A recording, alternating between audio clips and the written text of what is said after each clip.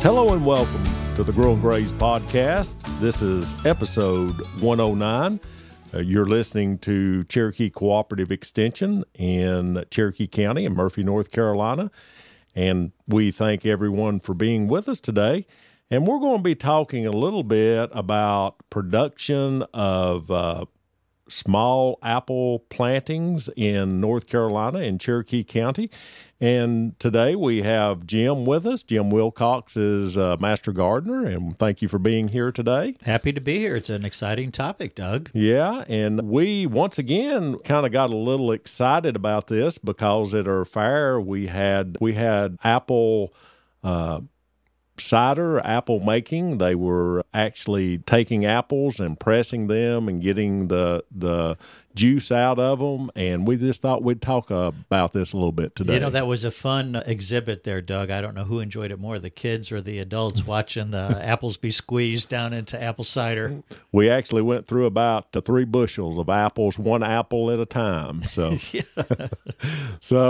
But we're just going to talk a little bit about today about this is not a bad environment or area in Cherokee County to have some apples and fruit trees.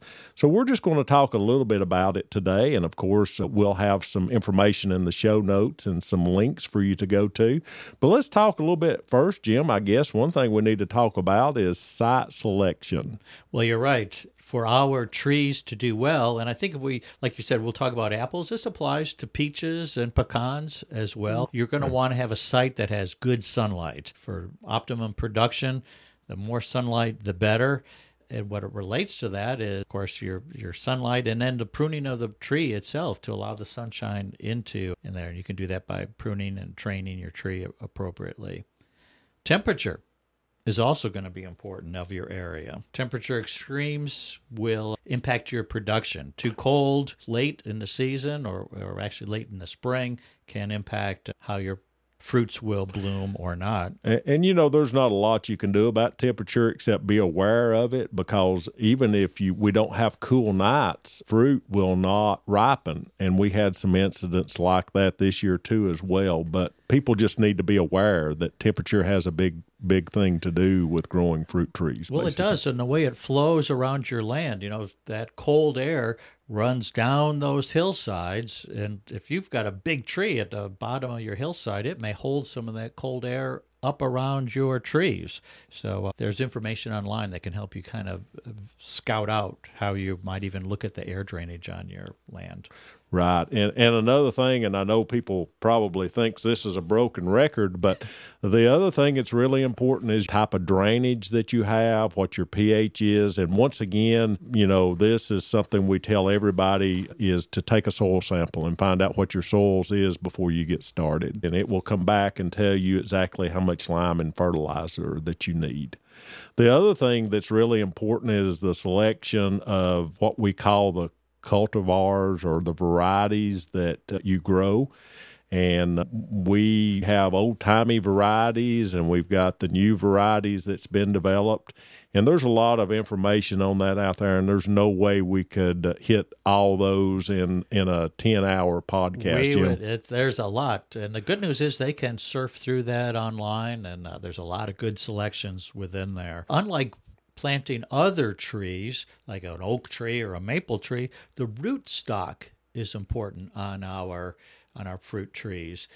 And what that means is the tree may produce great fruit, but the roots of that tree may not enjoy the soil or may be prone to diseases. So they graft the tree onto an appropriate rootstock that will do well in our area and be less prone to diseases. If you buy from a reputable location, you'll have a good rootstock that's been budded on there. What's important to you, though, knowing that your tree is grafted onto a rootstock, is when you plant that tree, that graft, and you'll be able to see it on the tree, should not be below the soil line. That's correct. And the other thing that's really important is knowing whether you're buying a dwarf or semi-dwarf or a full-growing tree, and what you can handle as a person, what fits best for your lifestyle, how big a tree you want, basically. That's true. And as building on that, even the nice thing about these fruit trees is, the small homeowner can have a single apple tree, and the person with some acreage could actually plant themselves a grove and have a lot of fruit coming out of that, or apples. Yep. And our neighbors in North Georgia, you can go in North Georgia and visit almost tons of apple places, and it's just a fun time to be had, basically. It's a lot of fun. Just great times. Of course, there's also pest and diseases and weed management that you can talk about on these. Once again, we're not, no pun intended, getting into the weeds on this, but there's some really great information available on the website for this. There is. One thing I'd say that's slightly unique in planting that fruit tree is, well, we'd already mentioned that the root graft should be above the soil line, but you'd plant it like any other tree. Ideally, your hole should be twice the size of the root ball, but the unique thing here is you don't want to add fertilizer when you're planting this tree, as it could burn some of those young roots. But fall is a great time to be planting these, which is why we're recording this now. It's an ideal time to plant those trees. Right, and we get that question a lot, and fall allows those roots to get established in the fall and winter time, so when springtime comes, they're ready to take off. You've got a jump start on that. Yeah, that's right.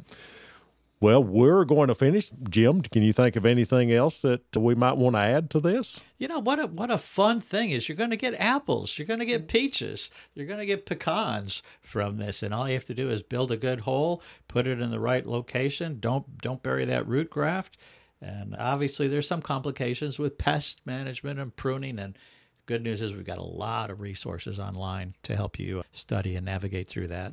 Well, once again, Jim, we thank you for being with us. And we thank everyone for being with us today and listening to our podcast. And if you have any questions, feel free to look at the show notes or visit cherokee.ces.ncsu.edu. Thank you for being here today. Thanks so much, all.